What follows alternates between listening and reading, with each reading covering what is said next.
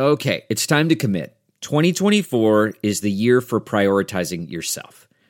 Begin your new smile journey with Byte, and you could start seeing results in just 2 to 3 weeks. Just order your at-home impression kit today for only $14.95 at Byte.com. Byte clear aligners are doctor-directed and delivered to your door.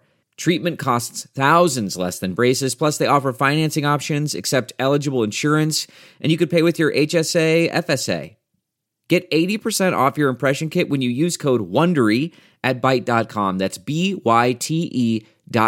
Start your confidence journey today with Byte. The comfort of your favorite seat is now your comfy car selling command center, thanks to Carvana. It doesn't get any better than this. Your favorite seat's the best spot in the house. Make it even better by entering your license plate or VIN and getting a real offer in minutes.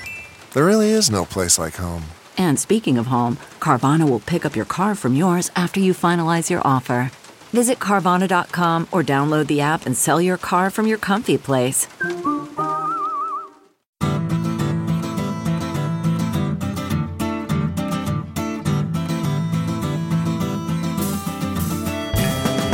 Welcome to the Sinica Podcast, a weekly discussion of current affairs in China, produced in partnership with The China Project. Subscribe to Access from The China Project to get, well, access to not only our great daily newsletter, but to all of the original writing on our website at thechinaproject.com. We cover everything from China's fraught foreign relations to its ingenious entrepreneurs, from the ongoing repression of Uyghurs and other Muslim peoples in China's Xinjiang region to Beijing's travails as it struggles to deal with a surging wave of COVID-19. It's a feast of business, political, and cultural news about a nation that is reshaping the world. We cover China with neither fear nor favor. I'm Kaiser Kuo, coming to you from Chapel Hill, North Carolina.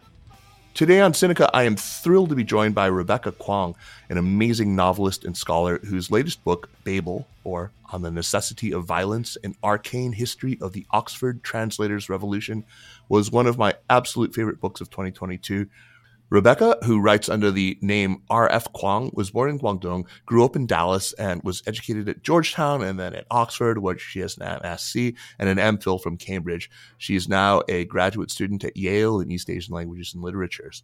Her trilogy, The Poppy Wars, which draws extensively on Chinese history from the Song to the 20th century, won all sorts of awards and is next up on my list of to reads. But today we're going to focus on Babel, which my daughter actually turned me on to, and which was an immediate bestseller and was named one of the best science fiction or fantasy novels of the year by numerous media outlets and booksellers. It's a novel about so many things, about colonialism, about the Industrial Revolution, about race and gender, about the global North and the global South, the circumstances of the Opium War. It's about translation. It's about the way academia has been enlisted in the service of not always benign national ends. It's also about labor activism, about revolution, and, as the title suggests, the necessity of violence. If you haven't read it, perhaps you'll want to save this episode for after you have. There will be some spoilers, and I'm sure many of you received it for Christmas anyway, so crack into that thing and then listen. Rebecca Kuang, welcome to Sinica. Thanks so much for having me, Kaiser. Well, I'm so glad to have you. Because this is a podcast about China, I want to assure our listeners, first of all, that your novel, Babel, has an awful lot to do with China. Its protagonist, Robin, is born in Guangzhou, and at the center of this plot is an effort by Robin and his comrades to prevent what many historians regard as the opening trauma of modern Chinese history, the Opium War. His proficiency in Chinese is also the source of his ability to wield magic in this. And I suspect, and we can explore this a bit, that you had certain themes in the contemporary U.S.-China relationship in mind as you wrote the book. So China absolutely figures into this book in very important ways. You, Rebecca, you've obviously maintained a very strong connection to China yourself, and that is in evidence in your whole body of literary work to date. Can you talk a little bit about that, about your relationship to China? Not just there's a lot of Chinese American writers, but you write specifically not about Chinese American issues, but about China. Sure. I think I'm one of the China studies scholars who came to China studies. I'm going to psychoanalyze myself as an attempt to repair the gap, to recover whatever was lost during my upbringing. I'm a first generation Chinese American. I was born in Guangzhou and my family moved to Dallas when I was quite young. So I had an ear for tones and I could speak in basic Chinese at home. But because we were growing up in Texas and I was going to school and living in English, I lost my Chinese pretty quickly. And it wasn't until I was in college that I started taking Chinese classes again and was just ferociously studying to reacquire the language. And with that, to reacquire ties to my family and knowledge of history that I didn't grow up learning. So my creative career coincides with my academic interest in China. I took a gap year in between my sophomore and junior years of high school to live in Beijing for a bit. And it was the first time that I really had sustained conversations with my grandparents. I'd never been able to say things other than, hello, how are you doing? Hope you're well, etc.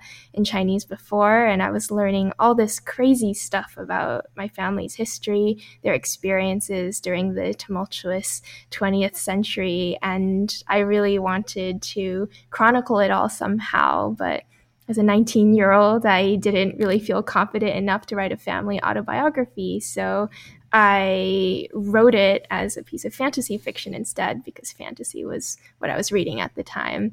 And since so I came back to Georgetown and I changed my major to history and then wrote my dissertation on the rape of Nanjing. And now I'm still in Chinese studies, although my interests have shifted a little over to Chinese American studies and the intersection between Chinese American writers and translators and Sinophone fiction. And I think a lot of this is still motivated by that childhood regret at losing my Chinese and not being able to communicate with my family. I totally feel you. I mean, I had a very similar experience, although I wasn't born in China. I had, that kind of crippled kitchen Chinese that so many of us ABCs like me had growing up. And I'm watching my son struggle with it too. I mean, I think part of him realizes he wants to pick it back up again. And he's struggling to talk to my wife, to express himself well in Chinese with my wife. But anyway, for an author like you, somebody who has, if your novel is any indication, a fraught and maybe conflicted relationship with academia, you sure seem pretty drawn to it. I mean, you've already established yourself at such a young age as an important and very capable writer and an amazing storyteller. But do you see yourself pursuing an academic job and continuing to write in parallel, or do you think that you're going to shift onto one leg or the other?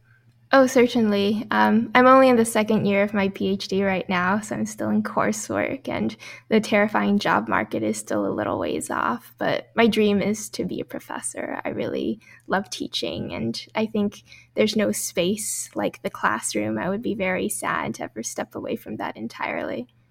Yeah, I totally agree. I mean, that part I loved. What I didn't love about graduate work was the idea that I'd have to spend, 16 hours a day among dusty tomes in a library and not see the light of day at all. But, I love that. That's so fun for me. Good. Yeah, so I loved, the classrooms. I love the coursework and all that stuff. But so do you keep up at all with Chinese language fiction? I mean, we all know there's been quite a lot of very successful Chinese science fiction, Three Body Problem, Folding Beijing, a lot of other stuff that Stanley Chen has written. A lot of it's even quite accessible to international audiences. But what about Chinese fantasy, historical fiction, historical fantasy, genres like that you write in? Have you seen anything like that coming? That's an interesting part of my creative practice and my scholarly interests where there's absolutely no overlap. So I don't work on Chinese fantasy, and my fantasy novels have not been published in Chinese for a variety of reasons. I think Babel will be the first book that has a translation deal both in the mainland and in Taiwan, and the Poppy Word trilogy never got a translation deal in Chinese. And once you've read them, I won't spoil them for you. I think the reason is a bit obvious, but aside from the political content of those books, it's also because the Poppy Word trilogy doesn't really fill a gap in the canon. Chinese fantasy is such a saturated marketplace. I'm passingly familiar with the literary ecosystem of web fiction and the quite close connection between TV adaptations and all the properties that are springing up in prose form. And the Poppy Word doesn't so there's no gap in that market that Chinese readers need the Poppy War to address, whereas there is that gap in Anglophone fiction. And I think that's one of the reasons why there hasn't been a translation. But in terms of contemporary Sinophone fiction that I do keep up with, I read a lot more science fiction, and that's because a lot of my friends are writers or translators in that sphere. I'm working on a really exciting short story about time acceleration and the accumulation of time across different axes of society as a metaphor for capitalist productivity, and that's by Regina Wong. And so fingers crossed that translation will come out sometime next year. I look forward to it. And, I also look forward to reading Yellowface, which we'll talk about at the end here. Can't wait to check that out. So Babel was obviously a work of fiction, indeed, a work of fantasy, but it's set in a history that is not too far off from our own. Actually, I think it's one of the novel's great strengths, is with any good work of historical fiction, that it has quite a bit to say about, quite a bit to teach about the period in which it's set, the 1830s in Edwardian, I suppose, early Victorian England and late Qing China. Were you nurturing any specific hopes for what your readers might learn or what they might be inspired to delve into further in terms of the real history of that period in which you set the novel? Oh, there's so much. First of all, I hope to correct the prejudice that the first half of the 19th century was more boring than the second half. I always do this thing when I start writing in a new genre where I call it vocal training, and I read as much within the genre as I can to pick up the rhythm, the language, the colloquialisms, the prose style. So I was reading all this Victorian fiction, Dickens mostly, and a lot of Victorian pastiche, so contemporary fiction that's set in the Victorian era. And everybody always chooses decades that are after the 1850s. And I get why. That's when most of Dickens's more popular stuff comes out, and that's after the Industrial Revolution has really taken off and after a number of key technologies that figure in steampunk fiction have been invented. Yeah. But I'm really fascinated in the 1830s, the 1840s as a period of great potential and change, when the Industrial Revolution was just kicking off, when these technologies were just starting to be widely adopted, and there were all these questions over what does this do to labor, what does it do to social inequality, what does this movement of people from rural areas to urban areas do to the makeup of a city, and how do you address urban poverty? And this was a period when Victorian England really was asking itself what kind of country it wanted to be. And we can get into the content of the novel, but the characters ask over and over again, what are the junctures where we can push history off of its course? And I really think that decade was a period where there was so much potential for things to go otherwise, and we ended up with the world that we did. What about on the other side of the Eurasian landmass, for when you're looking at the 1830s in China? I thought I heard notes of Stephen Platt's Imperial Twilight in there. Is that something that you might have read for? Oh, yeah, that's I read his Imperial Twilight. I also read Julia Lovell's book on the Opium Wars. I think with the Poppy War trilogy, the name really gives it away. I keep coming back to the Opium Wars as this critical juncture in Chinese history, and it's really overdetermined as one. I mean, the PRC has made it a part of its founding mythology, the start of the century of humiliation. And Julia Lovell asks, oh, well, was this incident really that critical in the weakening of the Qing Empire? And I thought her argument was quite interesting. But I wanted to answer the question of how critical was the Opium War for the British Empire. And my answer was it was incredibly important. It's what reversed the silver deficit that really funded the next great wave of British colonial expansion. So it could not have been more important, at least on the British side. Absolutely. And you also sort of complicated on the British side as well, because, there were people who opposed the war. I mean, it was actually quite vocal. There were a lot of very prominent British statesmen who were opposed to the war, and you put that in there as well. I wanted to ask, Julia Lovell, the surname Lovell, is there a coincidence there, or is that a deliberate kind of nod to her? Oh no, it's a complete coincidence. I asked a friend who does 19th century Victorian fiction what name to assign a stodgy old British gentleman, and she said Lovell was pretty middle of the road. Okay. I thought I was looking for sort of I figured you would have read that as well, and so I thought I was looking for some kind of connection. Now I don't want to suggest that you've drawn too extensively from your own biography in creating your characters. But it does kind of strike me that Babel's protagonist, Robin Swift, and you were both born in Guangzhou, found yourself at a young age, immersed in an English language environment. I mean, Robin is taught English from the time he's very, very young. You speak Mandarin. I don't know about Cantonese in your case. I don't have Cantonese. I wish I did. My mother speaks Cantonese. My father doesn't, which means that they didn't speak it at home. Yeah, he was Hunanese or something, if I read correctly. That's right. He's from Leyang. Oh, okay. And then you were both raised in a country that kind of enjoys untrammeled power, and it doesn't always bring that power to bear with justice. A country that has stubborn and quite deeply ingrained social inequalities and structural racism, but also a country where it's pretty easy for people, even in the oppressed races and classes, to be co-opted into the system of power here. So I thought these were all really interesting themes that maybe you personally wrestled with. I mean, is America of the 2020s analogous to your England of the 1830s? Maybe that's too on the nose. Oh, I feel like that's such a big question. Any possible answer to that would make so many historians upset.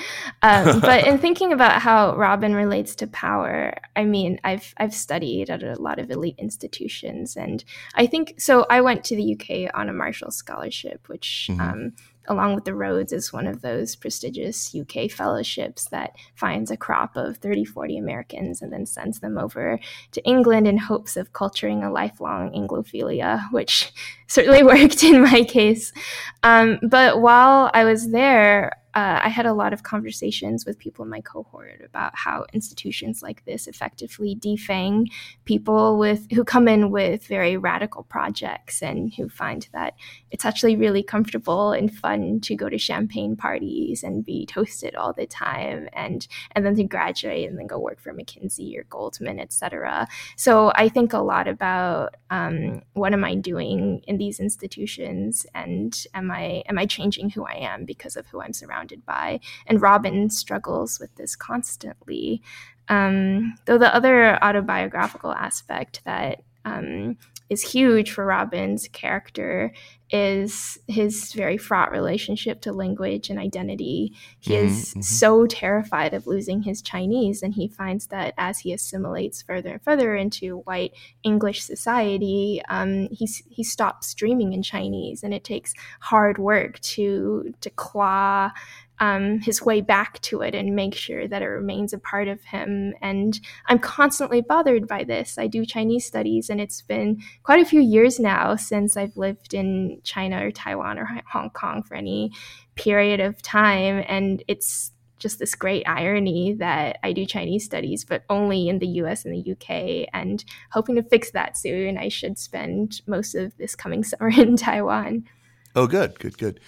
Griffin, who you might kind of see as Robin's alter ego, is well, I won't put too many spoilers in here, but Griffin has lost the ability to dream in Chinese, and thus some of his ability to work magic. And we'll get to that magic system, which I think is just brilliant. It was just one of the greatest inventions of the novel. But I wanted to ask you, because if we're having you stand in for Robin here and talking about being defanged by coming in, Babel is a novel about activism, about resistance and revolution. I know from following you on Twitter that you are also quite committed to labor activism, that you kind of thrill to a good, just and righteous strike, all that. I'm curious about a couple of things. First, did that commitment drive the writing of the book? Did it prefigure the writing of the book? Or did you find your sympathy for labor activism kind of deepened in the process of writing, or maybe both? A bit of both. So a lot of things about this were coincidental. I wrote this book in 2020. The HarperCollins strike didn't start until this past November, and that is the labor cause that I'm angriest about and feel like I have the most leverage to make some sort of intervention in, because these are the people that I work with. My publicist went on strike. My editorial assistants went on strike.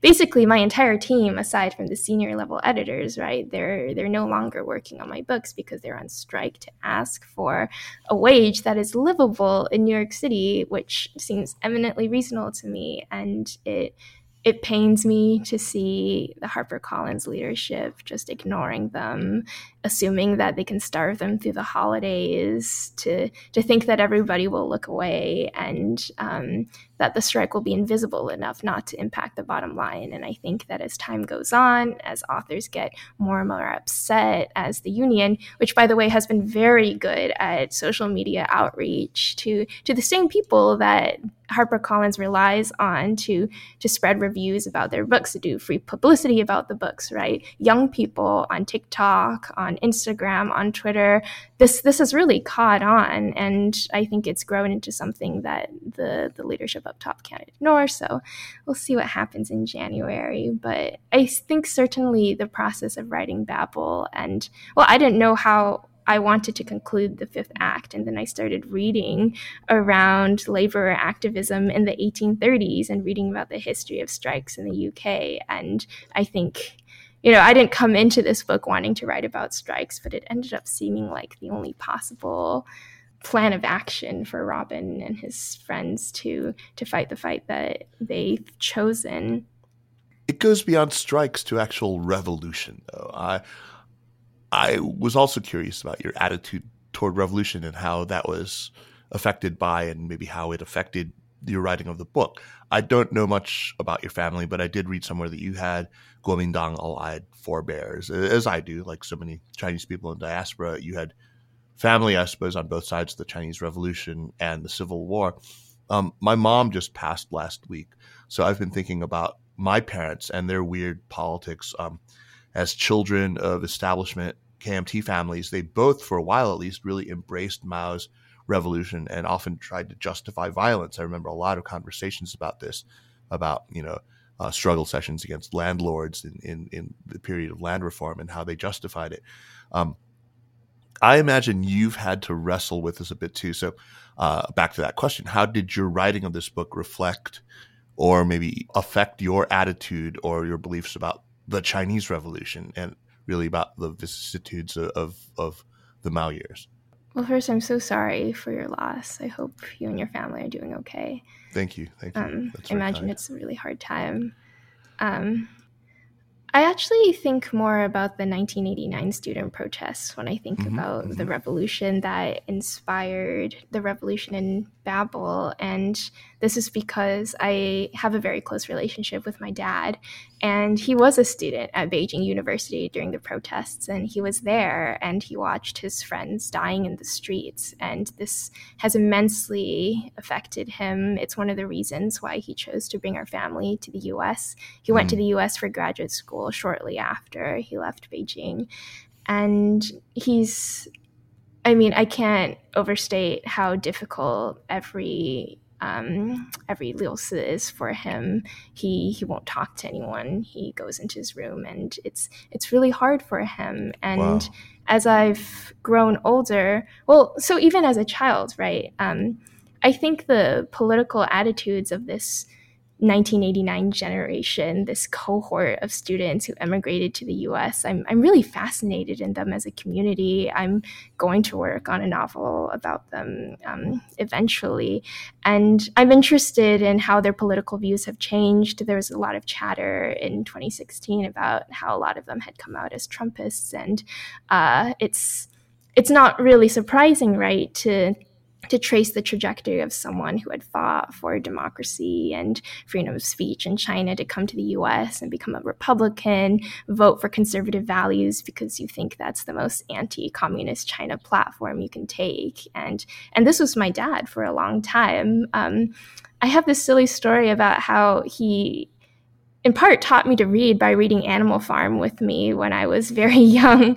Wow. And I didn't understand what the book was talking about at all. We read 1984 in Animal Farm before I was 10. So he was indoctrinating me from a young age. But it's actually been incredible to see his political views change too. And since Trump has come to power, he sent me and my siblings this very long essay a few years ago that just said, "I am now a liberal, and here are a lot of things that liberals believe in, and you guys should all consider being liberals too." And I was like, "Well, Dad, thanks Way for ahead getting of with you the program." But so all of that, all of those U.S. politics matters aside, he has always inculcated in me from a very young age the necessity of speaking up when you feel like it matters and using your voice for things that are important and not being afraid. And I've always been so inspired by that. And since I was in high school and then throughout my entire education, I've been obsessed with student revolutionaries across history and in other countries as well. And I keep coming back to these tropes of student martyrdom and student naivete because, students are really bad revolutionaries, right? They aren't armed. They're incredibly naive and idealistic about the world, and they get mowed down by tanks immediately. And the Hermes Society, the secret society in Babel that is composed of students, I try to reflect how naive they are. They're really bad at being a secret society. They're constantly making mistakes. Robin meets them because they've just fumbled a big heist. At the same time, I think that the student revolutionary's greatest weaknesses are also his greatest strengths. It is precisely because they have that naivete that they can believe in these romantic ideals that really spread like wildfire, that draw people to their cause. And then when student revolutions are crushed, that lasting image of martyrdom, they become symbols that echo throughout history. No one's ever going to forget 1989. And I think about that a lot. And so it's that kind of revolution that's motivating Babel more so than the 1949 revolution. Fascinating. So let's move away from the politics right now and talk about the magic system that you created and about language. Like I said, I thought it was an absolutely brilliant invention. Maybe just for people who haven't yet read the book, you could explain how it works, and maybe, if possible, tell us what inspired this idea that imperfectly translated pairs of words from one language to another engraved on a bar of silver could activate magic.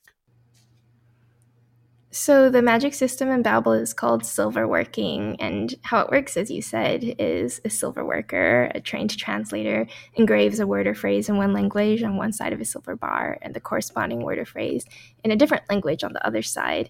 And so I call it the semantic warp, but whatever meaning is lost or imperfectly conveyed, whatever etymological baggage or connotations don't make it out on the other side because there's no perfect one-to-one translation between words or phrases. In any two languages, no matter how close they are, there's always something missing. That missing piece becomes manifested as the magical effect. And it's pinned to the physical object of silver because silver was smelted with mercury, and Mercury is the Roman name for the Greek god Hermes, who is the god of messengers and travel. And I think translation is just the travel of messages from peoples and places to other peoples and places. And of course, Hermes is where we get hermeneutics, which is about meaning. So it all comes together so nicely. Yeah, it really does. I mean, it's so layered and just works perfectly. It also works so well as a device because silver itself ties so closely in real history with the whole ebb and flow of economic might, as you said earlier, passing, from the Spanish Empire and the mine at Potosi to England, and then increasingly, in the 18th century to Qing China, which was only accepting silver for payment in, for porcelain, for silk, and especially for tea, of course. And that was, of course, the impetus, this need to kind of stop the bleeding and reverse the flow of silver. That was the driver of the Opium War. So it really is perfect. Well, when my editors asked me what I wanted to work on after I'd wrapped up the Poppy War trilogy, I asked them, what do you all think of silver capitalism? And there was this long silence. They didn't get it, or they they didn't know what you meant. I think I had not expressed how this project could possibly be commercial. And I think there was a lot of, because I think about themes first when I'm writing. And the entire time I was trying to pitch this project to them, it was just, silver capitalism, industrial revolution, England, China. But because the characters and the stakes came last, there was so much hesitation up until the first draft was turned in, whether this book was sellable. Wow. But where I was going with this was, is it silicon now, which these days is, the closest thing to magic? Maybe today it's, silicon and semiconductors made from it, but tomorrow it might be like lithium ion because, we're dependent. But I feel like there's this substrate, which in your case is silver, but it feels politically relevant today again with the United States and China and all these efforts to sort of limit China's access right now to advanced silicon.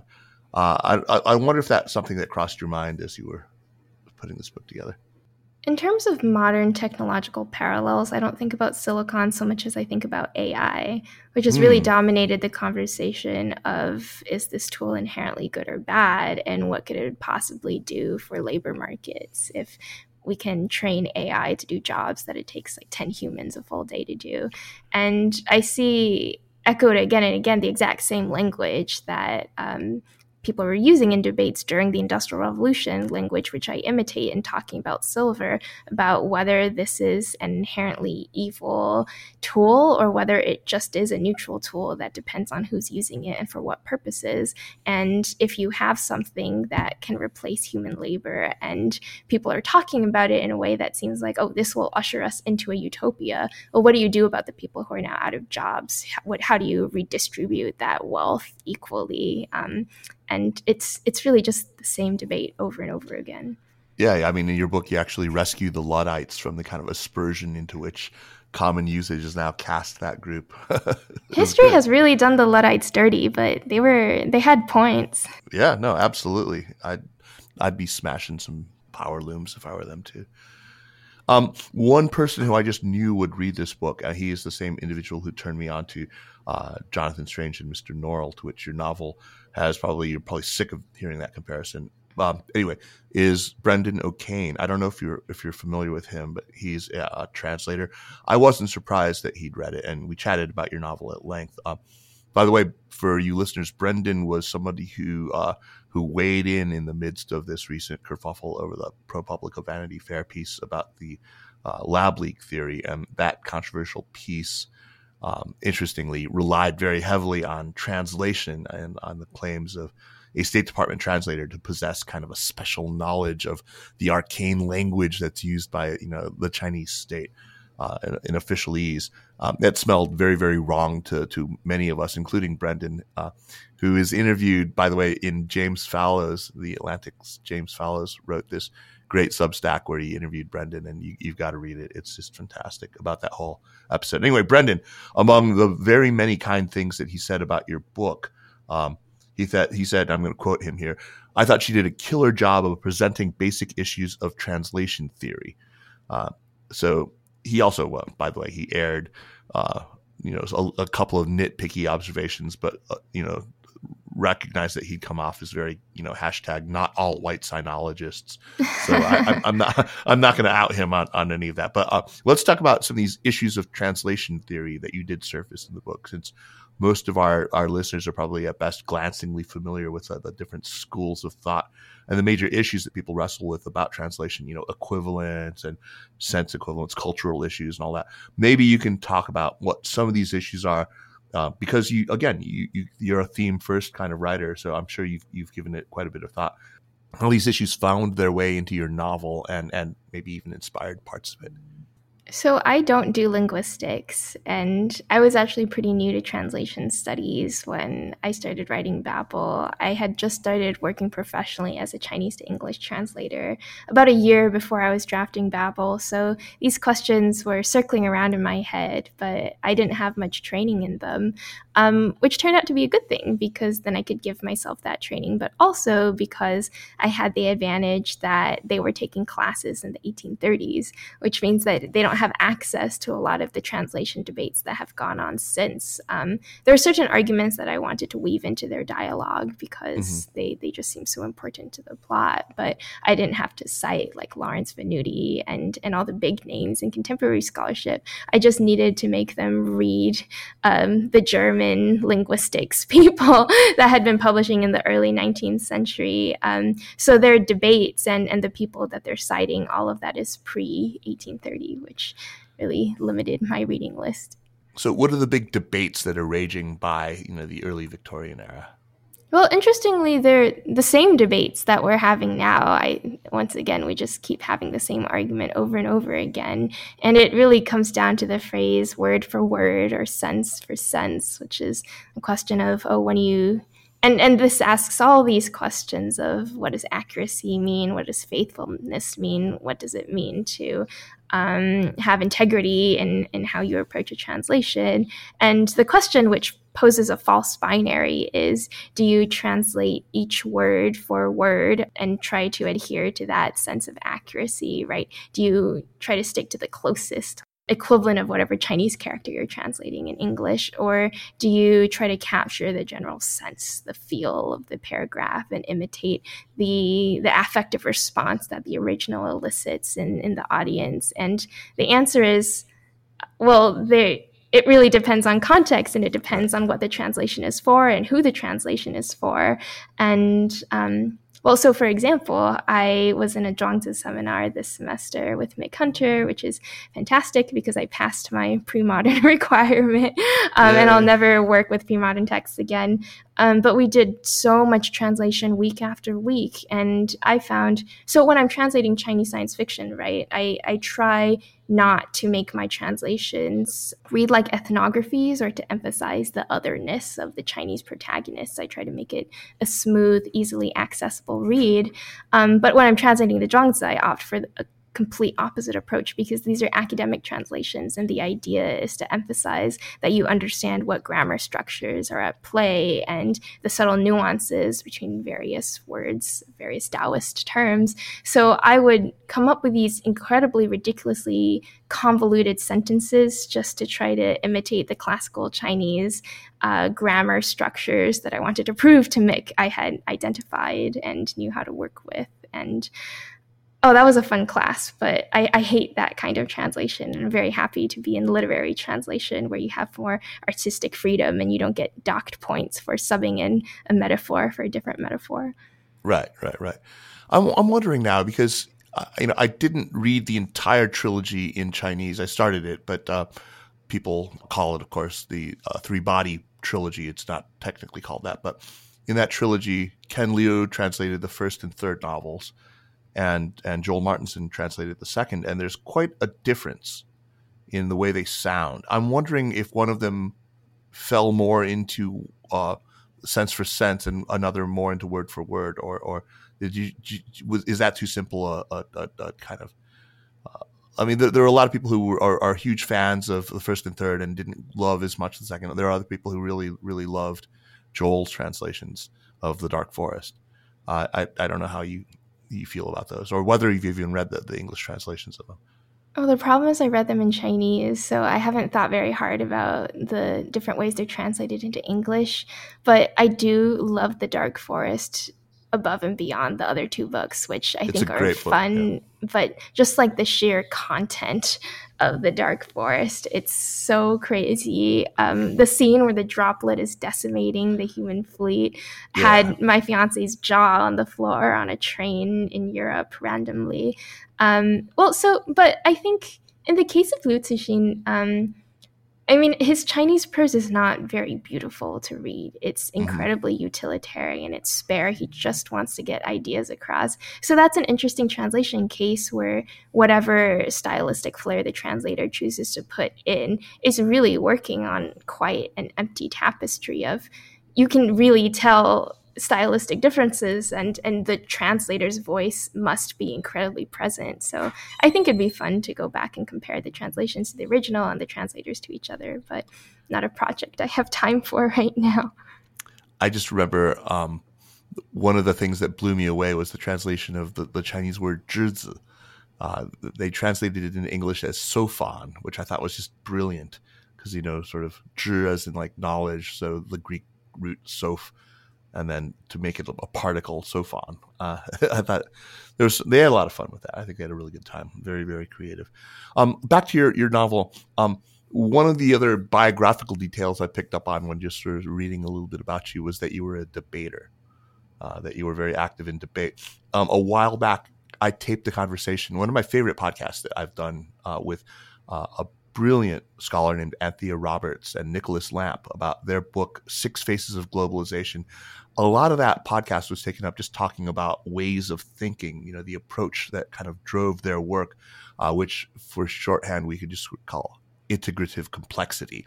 But one thing that I had asked them about was what sorts of training, whether just sort of professional training or academic training, best suits somebody to that cognitive approach. One that they use great phrases like dragonfly eyes, that is multifocal lens that looks at a problem in a very kind of naturally interdisciplinary way. And I one of the things that jumped out at me was that she said that it was her background in debate that really was huge. I can't help but guess that you were able to put these persuasive arguments in your novel into the mouths of your characters about how they felt about the Hermes Society and what they were doing, the conservatism of Letty, the conflicted nature of your protagonist of Robin. I felt like you were able to arm them with like a conviction that felt quite authentic, so that even the people like that, in their state of torment and ambivalence, they felt really authentic too. Was debate important to you as a writer?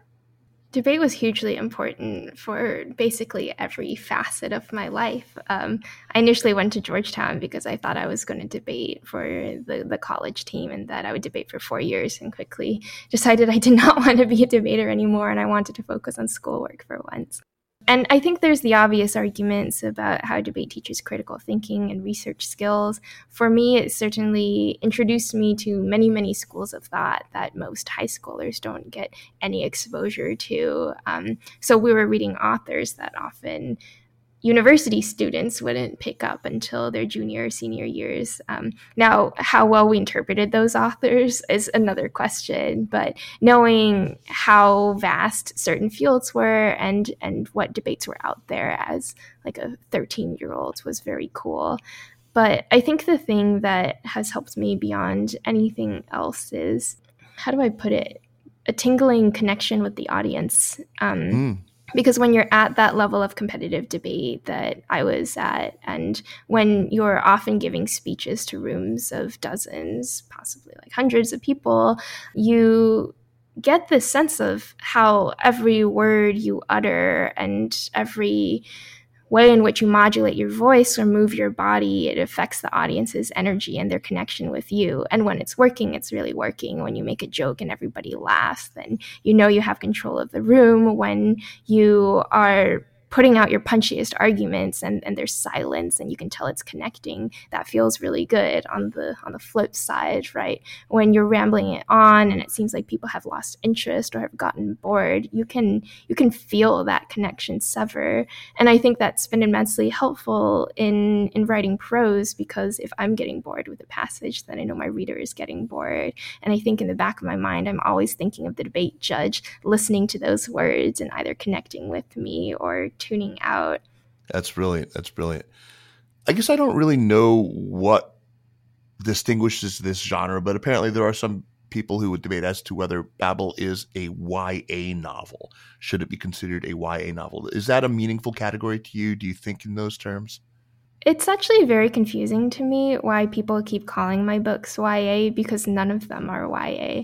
Young adult is a marketing category first and foremost. I think the only way we can draw hard lines about what counts as YA and what doesn't is what publishers and authors say about their books. So you have imprints that put out explicitly YA novels that are in the jacket copy, it says this is a YA novel for readers age 14 to 17. And none of my books have ever been that. They've always only ever been put out from adult imprints and meant for adult fantasy readers. But I think there is this annoying tendency for people to automatically assume if the author is young, often if the author is a woman, then she can only be writing frivolous books for children, which is annoying on two fronts. The first, the idea that it doesn't take skill to write books for children, right? I mean, it's really hard to write about difficult issues in a way that is digestible for a 14 to 17-year-old and in a way that can teach them but comfort them. It takes really careful craft, and it's not something that you can just say, oh, well, this writer is frivolous, her stories are important, they're only for kids. That doesn't make any sense. But also, I've never written for children, and I don't think any of my books are YA, and it irritates me when people say they are. I can see why. I can totally see why. Yeah. So I'm not going to spoil for those who haven't read this, but given the fate of the four young scholars at the heart of the novel, Robin, Rami, and Victoire and Letty, it seems like there's room for a sequel. Is that something that you are contemplating, centered on Victoire? It was never a part of the original proposal, and I don't think it's something I have time for right now. I have at least 3 other books in the pipeline that are taking up all of my attention. But since the books come out, I've thought about it more and more, and I think it would be really fun to do a kind of Godfather 2 type sequel that has a prequel storyline and a sequel storyline running together. And so one half would focus on Griffin and the other half would focus on Victoire. And the problem is I would first have to learn French and also become an expert in Civil War history, because I think the next obvious playing fields for this world is the American Civil War. But that's right. I'm not there yet, so give me a decade. Okay, well, you've got plenty of decades ahead of you. But first in the pipeline is a new novel. I know that people already have some advanced copies of it, and set me up with one. So let's talk about your forthcoming novel, Yellowface. What can you tell us about it? I'm so excited for Yellowface. So it comes out in May 2023. Babel was a big stylistic experiment for me. I had just written these 3 high-octane, fast-paced epic fantasy novels, and I wanted to do something that was the complete opposite of that. So I turned to slow, ponderous Victorian fiction in the style of Dickens. And I really enjoy playing around with different literary voices and genres like that, because I get bored very easily, and I couldn't write the same kind of book my entire life. So Yellowface is another extreme gear change in terms of genre and style. It's meant to imitate the feeling of reading a Twitter meltdown or watching a train crash in slow motion. It's incredibly absurdist and ridiculous. It's a satire about the publishing industry. And, well, you can probably guess from the name Yellowface, it involves a white author who takes the manuscript of a recently deceased Asian American author and publishes it under her own name, and she selectively modifies facts about her own biography to mislead readers into thinking that she also is Asian American. And yeah, it's just this completely ridiculous story about the weirdest aspects of the publishing industry. And the sad thing is, as ridiculous as it gets, it never matches the horror of actual scandals that have happened in publishing over the last few years, and I'm sure it will continue to happen. I feel like I read somewhere about somebody who did publish under a Chinese name, a white person publishing under like a recognizably Asian surname and being outed for that. And that kind of was around the time that Rachel Dolezal and her whole claim to be black thing was anyway. Yeah, it seems ripped from the headlines. It'll be great. I can't wait to read it, and I trust that you will accommodate. I can't wait. We'll set you up. Thank you. All right. Well, I can't tell you how much of an honor it's been to talk to you. Thank you so much for making the time to talk. On now to recommendations, but first a quick reminder that the Sinica Podcast is powered by the China Project, and you know the drill. If you like the work that we're doing, the best thing that you can do is to subscribe to our newsletter. That's the way to support the work, not only for Sinica, but all the other shows in the Sinica network. By the way, next week, be on the lookout for the first episode of season 3 of Strangers in China, which is something I'm very immensely proud of. It's really it's a great magazine format, kind of radio magazine format show. by Clay Baldo, and he's done a spectacular job. I'll drop 2 shows next week. One will be a good long interview with Clay about the episode, and then the episode itself on the Sinica channel. But make sure to subscribe to Strangers in China as well for the rest of the season. Anyway, on to recommendations. What do you have for us, Rebecca? I'm weirdly in the middle of this big Irish kick right now. And I saw the movie Banshees of Inisherin a few weeks ago. I'm obsessed with it. It just led in Golden Globes nominations, I think, and it's just one of the darkest, funniest movies I've seen in the past year. I'm a big fan of the director, Martin McDonagh. I liked In Bruges a lot. Not as well known are his plays, which are also brilliant and fantastic. The collection, The Beauty Queen of Leonine and other plays, is a good place to start. But there's just a brand of dark humor that tackles the hardest stuff with such a light touch that I am in awe of. And it's part of my project to read styles that are as different as possible for my own. And I feel like I'm learning a lot from dear old Martin. That's a great recommendation. I will absolutely check that out. Thanks a lot. I have just started for mine. I've just only a few chapters into The Passenger, which is the latest novel by Cormac McCarthy. I confess that I usually don't do this, but I read a review of it first by James Wood in The New Yorker. Despite some issues that he pointed out with it, it was not nearly enough to dissuade me from rushing out and buying it and tucking in. It's really good. It's quite a departure, actually, from what you're used to from Cormac McCarthy. Although, like he's changed styles. But the review also, James Wood review is really great. He seems to understand him well. He talks about his 2 types, his 2 like dominant modes. One is afflatus, when he's like declaiming like some Old Testament or Homeric kind of poet and using just bizarre language that doesn't always make sense. And then his other kind of Hemingway dry deflatus style. But a great review and a great book, so I recommend them both. I love The Passenger. Oh, you read it? You finished it? Yeah, I loved it. I'm always really excited when writers can do something completely different with their next project, no matter how old they are. So I had the very cheesy, pretentious experience of finishing The Passenger at a whiskey bar by myself. And yeah, I felt so cool reading it. And I am really excited for Stella Maris. I need to go out and get that. Yeah, so it's a pair of novels that he's put out together. Stella Maris is written about the sister, who is a main character in The Passenger. So it's about a pair of genius physicist brother and sister. So anyway, great recommendation, and I'm really looking forward to having some time over the holiday to finish and to read all sorts of other stuff that I need to read. But Rebecca, thank you so much for taking the time. Thanks for having me. I had so much fun. Oh, me too. The Sinica Podcast is powered by the China Project and is a proud part of the Sinica Network. Our show is produced and edited by me, Kaiser Kuo. We would be delighted if you would drop us an email at sinica@thechinaproject.com to tell us how we're doing, or just give us a rating and a review on Apple Podcasts, as this really does help people discover the show.